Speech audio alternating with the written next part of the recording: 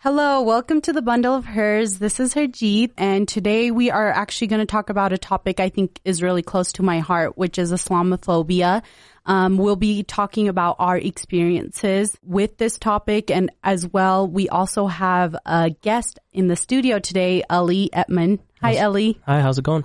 Good. How are you? Fantastic. Thanks for having me. Really excited that you're joining us. I think that your insight will be invaluable.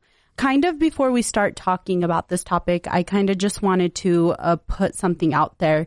I think that everything that we will be speaking about today is really our own experiences, our own stories. So these are going to be our words and our thoughts.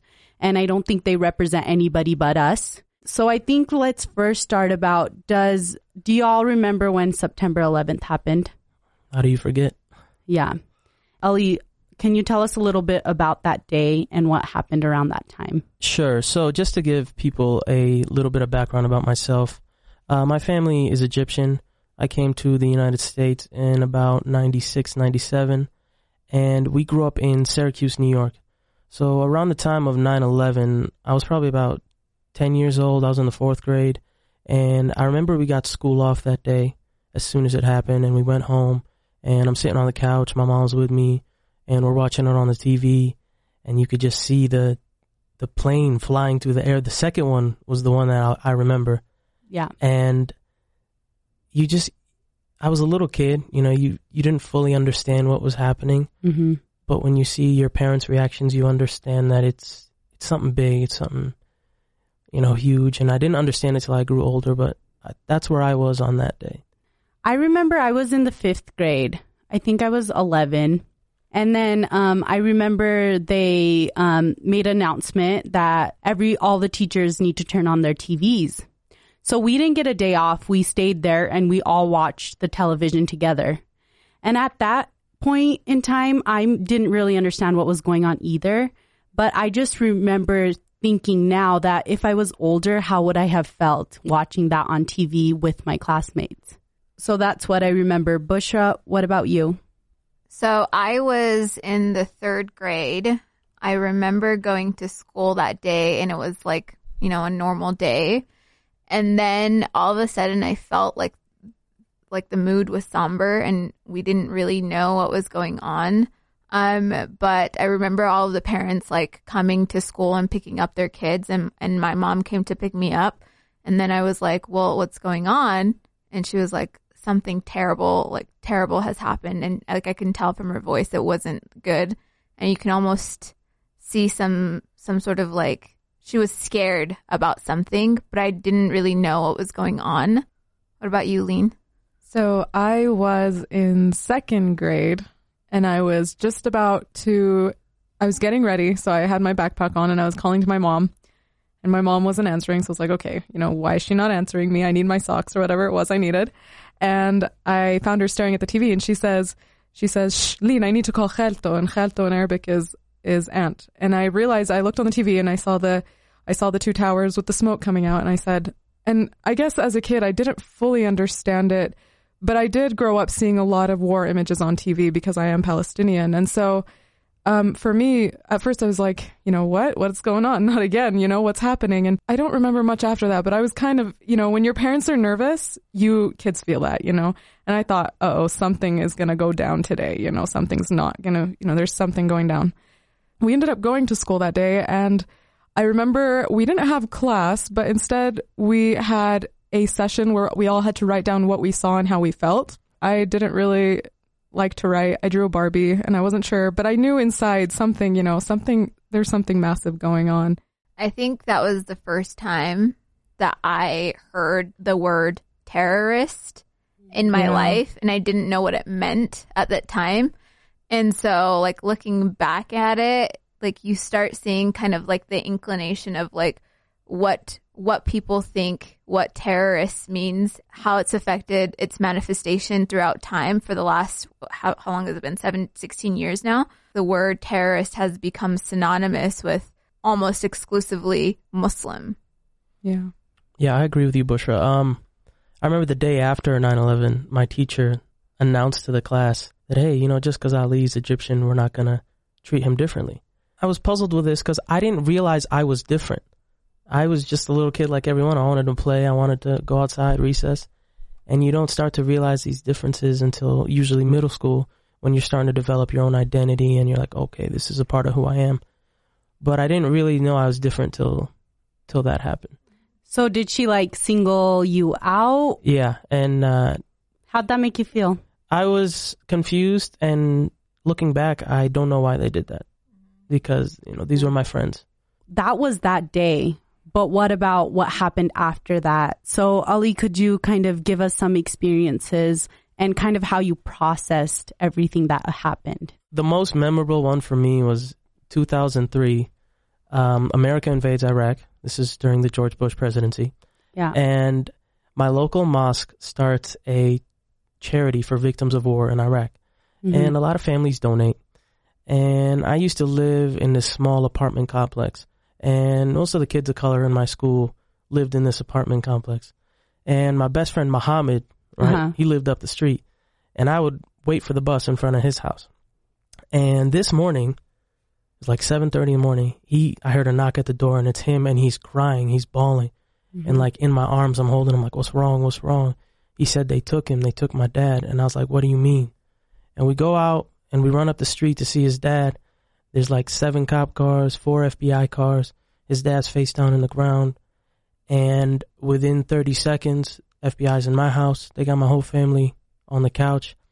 And they're saying that the money we sent over was funding terrorism.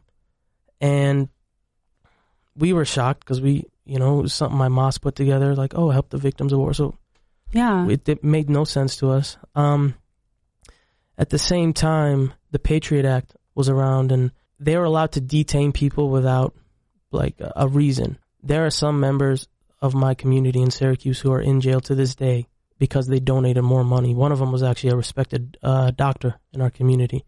Okay. And he donated a couple thousand, and he's, to the last I recall, he's still in prison till this day. And they published that in the newspapers. About 150 families were investigated by the FBI in my community. And kids at school started reading that. Mm-hmm. And so then we started getting bullied at school. Yeah. And that's where I came across the word terrorist. Shortly after I got in my first fight, a kid called me a terrorist. I got angry. Don't remember it. I just remember being pulled off him. I saw red. Yeah, I feel like a lot of times when something's that emotional, you just erase it. Yeah. And it's really hard for my friend Muhammad. His dad wasn't allowed to leave the state. He had a really hard time. My school wasn't very diverse. So the black kids and the Arabs, we kind of took care of each other. We kind of banded. And that makes sense. You look out for us, and we look out for you. So that was the most memorable one, that one that just shakes me every time I think about that.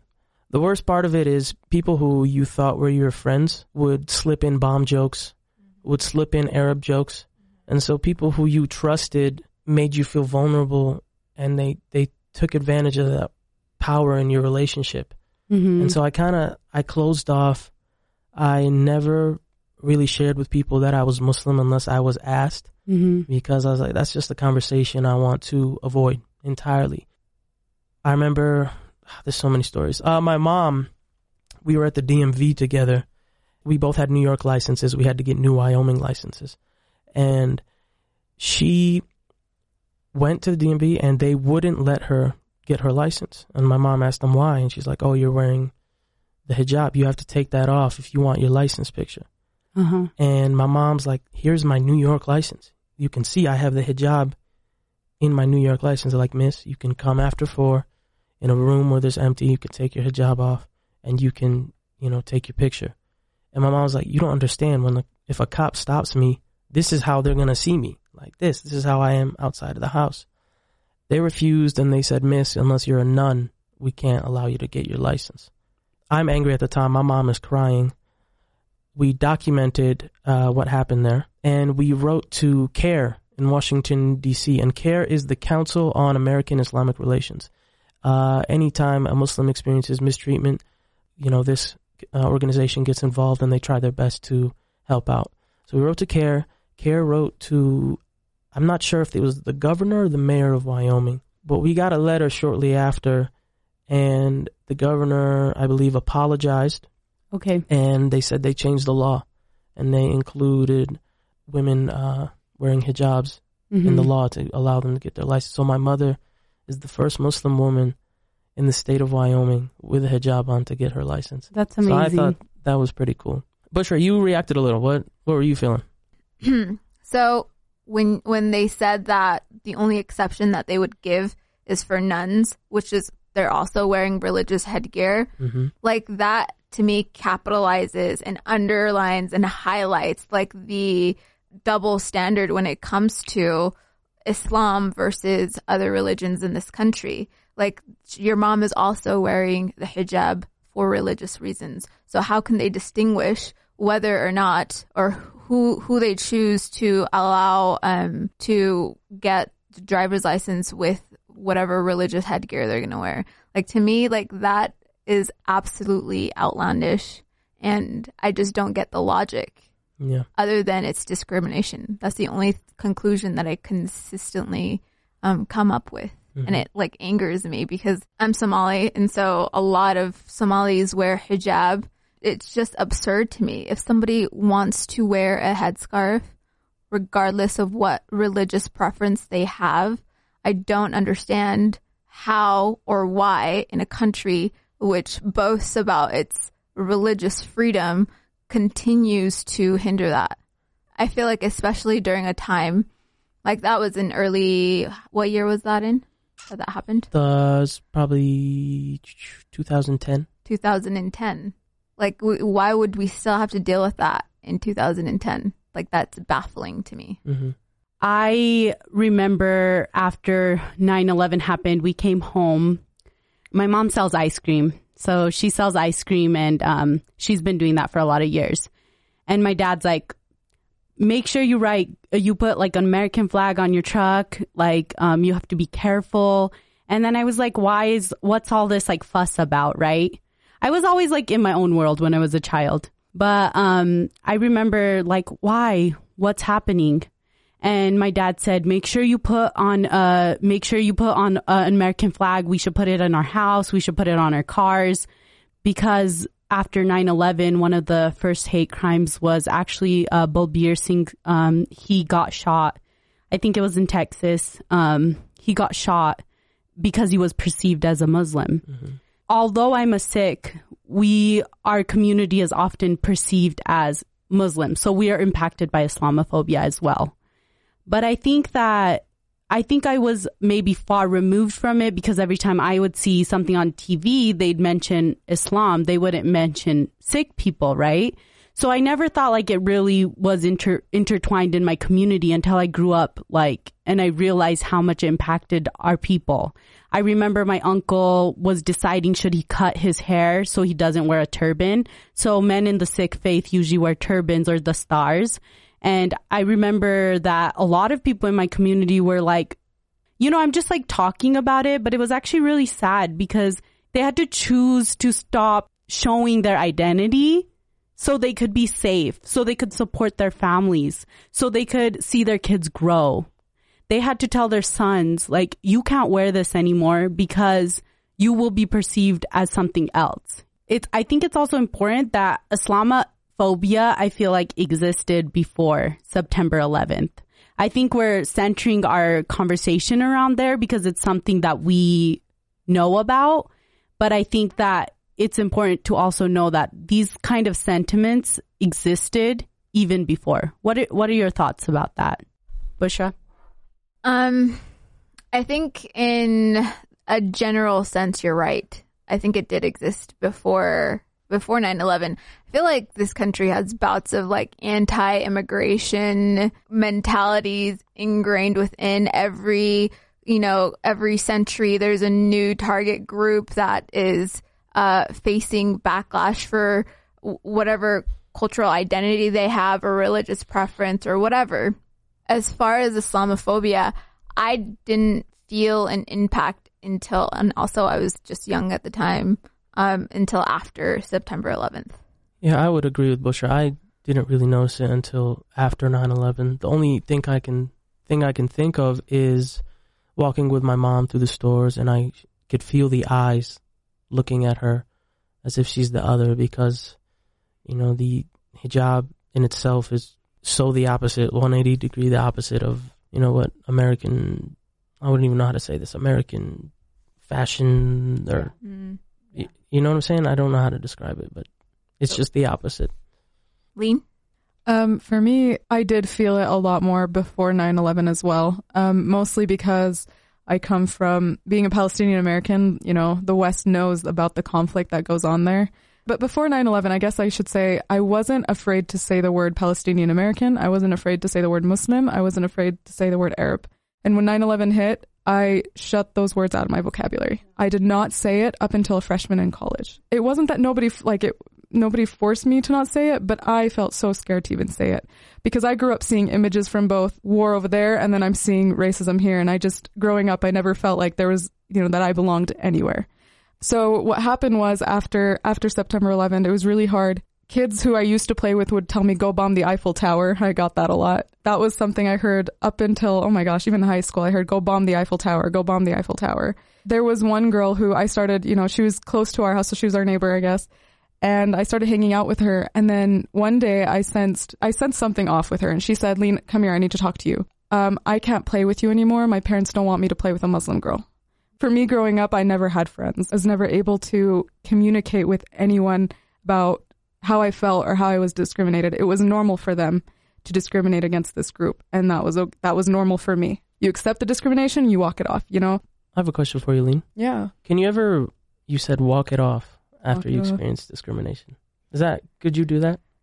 No, but you can bottle it up and walk it off, right? Yeah. So I think that's more like it. Right? That's the answer. That was my mom. She always said, just dir halak and imshi. Just turn yourself away and walk away. Don't bother with it because it's too dangerous to. Oh yeah. Confront it. My parents, my mom especially. Anytime something happens, her initial reaction is don't say anything. Mm-hmm. Don't do anything to piss anybody off. Keep your mouth shut and make sure you get home safe. Right. Like those are the things, like her main priority is to make sure that like all of her kids are safe. She doesn't want us to be like the next victim of a racial or Islamophobic attack. Yeah, I think that kind of going back off of what Bushra was saying and Lean and Ali, literally your parents are just fighting to see you alive the next day. And if you think of life that way, just one more day can I see my child.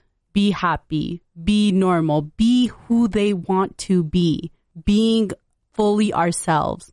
And I think that one thing that this whole like discussion really taught me is I identify as a Sikh. We are perceived as Muslims, but even then, the brunt that I think Muslims get, it's not fair either. So it doesn't matter that I'm a Sikh. I shouldn't be treated like, and I'm perceived as a Muslim. No one should be treated that way. And I think when we were having this discussion of doing this episode, I don't think I really asked you how y'all identified, but I know you all are perceived as Muslims, and so am I. I think that was like kind of really the point that I think is also a strong point that we got to accomplish today, is because all four of us are speaking on this together. So we're all medical students. We're all going to be physicians. And I wanted to talk about why you think this topic matters and it matters to our profession. So Ali? I think the thing for me is I understand that I move through medicine differently than most of my classmates. I understand that I represent more than myself. I understand that failure is not an option for me because I'm not just a medical student. I'm the brown medical student. When I'm a doctor, they're never going to see only a doctor. They're going to see a Muslim and a doctor. So back to what you were saying, my mom always told me, keep your head down, do your work. Yeah. And when you end up at the top and you're successful, they'll be like, oh, look, he's a good doctor. Oh, and he's Muslim. Mm-hmm. So part of me feels that burden, like I have to be the example for my religion and my people and my culture so I can show people, hey, we're not all terrorists. And I even hate saying that word, but that's the pressure I feel on myself. So that's how I feel about it. Bushra, how do you feel? I guess I always have this fear that being a good doctor is not going to be enough. I always fear that someone is not going to want me as their doctor because of my skin color or my religion. My last name is Hussein, and most people know right off the back that I'm Muslim before even meeting me. If they see my name, they already know that. It's already, that association has already been made. I can't really do anything about other people's biases against me. I think what I can do is treat people the way that I would want them to treat my parents, regardless of how they feel about where they come from, how they feel about their religion. When we come into this profession, medicine, we come in it with the best of intention, and we don't really see our biases sneak up and clouding our judgment. And so for me, it's like a constant battle trying to figure out like who I am as a person and what I believe. How do I effectively process all of my differing biases or emotions or whatever it is to be the best possible physician that I can be for my patients? Lean, what about you? For me, I think a big motivator of me going into medicine was because I want to build bridges between the two communities. Mm-hmm. I feel that, if a patient comes up to me and says, I don't want to be treated by you because of either your religion or your race, your culture, I want to almost get to the center of that with that patient. I want to say, tell me about that. Why does that bother you? Hopefully by doing that, we can change, not necessarily change perspectives, but we can change the way that visit is going, and we can hopefully both walk off with positive experiences that would bring us back to reality that we're all human, and medicine is a human, it's a human business, I guess, in a sense. We're studying physiology and the sociology of what it is to be human. Harjeet, what about you? I think one of my biggest fears is I realize that all the systems are connected. Health is connected to government is connected to education, and when a lot of this rhetoric of a certain group being marginalized is happening in one section of our system, it impacts all the systems. So as someone who is a medical student, I'm always trying to be aware of that. I'm always trying to think of that. Like, is this really true, or is this impacted by something else? And I think it's really difficult to get rid of all of this, I would say, garbage. No, maybe not garbage. I think it's hard to get rid of all of these conceptions, all these notions, all these stereotypes, all these judgments. But I hope that as someone who plans to become a physician, I hope that even if one of us goes into this profession, make sure that they treat those the way they would like to be treated. And then if we all carry that sentiment, I think that could be really effective. But yeah, my biggest fear, I would say, and something I don't really have the answer to, is all systems are influenced by each other. And sometimes when things get really ingrained in a system, it's difficult to erase them. So I just try to be critical of seeing that, so I'm not fooled into thinking something is something it's not. Okay, so we have Margot who was listening. And Margot, what are you thinking? I feel like I have a experience that is similar to the majority of the country, and it was important for me to sit back and listen to experiences different than mine. It was really important for me to sit back and just listen without any expectations coming in of what I was going to hear or feeling like I should ask questions. Just, there's a lot of power in sitting and just listening without asking or talking. And I think that also is relatable to the practice of medicine. When they say most of your diagnoses come from your patient history, listening is a great skill to have. And so I would just, from this experience sitting right here, I've learned so much from each of you just by listening. And I hope that in the future, I can take that skill with me forward. I think if you just ask and start a dialogue where your only expectation is to listen to the person that may be different from you, whether that's your colleague or your student peer or your patient, there's so much power that can become from just listening, so much power and understanding. So thank you guys for letting me be here to listen. Thanks for listening. So Ali, is there anything else that you wanted to add? So one thing I wanted to talk about was the globalization of Islamophobia. I want people to understand that this goes beyond the United States. When I travel, I've been to Europe a couple times, and I have a really hard time there. Mm-hmm. I remember one time I went to Germany, and I took 20 steps outside of an airplane, and I was surrounded by 3 security guards, and they took me to another room. Yeah. Another time I was in France. I was on a train with a group of 30 I was traveling with, and we were crossing into Italy, and the Italian police get on the train. I was sleeping at the time. And next thing you know, I'm being shaken, awoke. And it was one of the Italian police, and they asked for my papers. Most recently, I just got back from Ghana and France. I got pulled aside in Amsterdam. And it's embarrassing to be pulled aside in front of your friends and taken like with cops to a back room. A part of you is like, this is my burden to bear. I don't want them to see this. But another part's like, I'm glad they saw this to know that this is my reality. Even when I got back to Salt Lake, one of my friends was waiting for me for like 20 minutes. I got held in Salt Lake for about 45 minutes. And the security's like, he's going to be a while. You need to go. And he told my friend to leave. And when I asked him, I was like, why am I being pulled aside? And he's like, oh, it's a computer glitch. But I know what it was. Yeah. And so I don't know. It always follows you. Can I ask you a question? Yes, go ahead.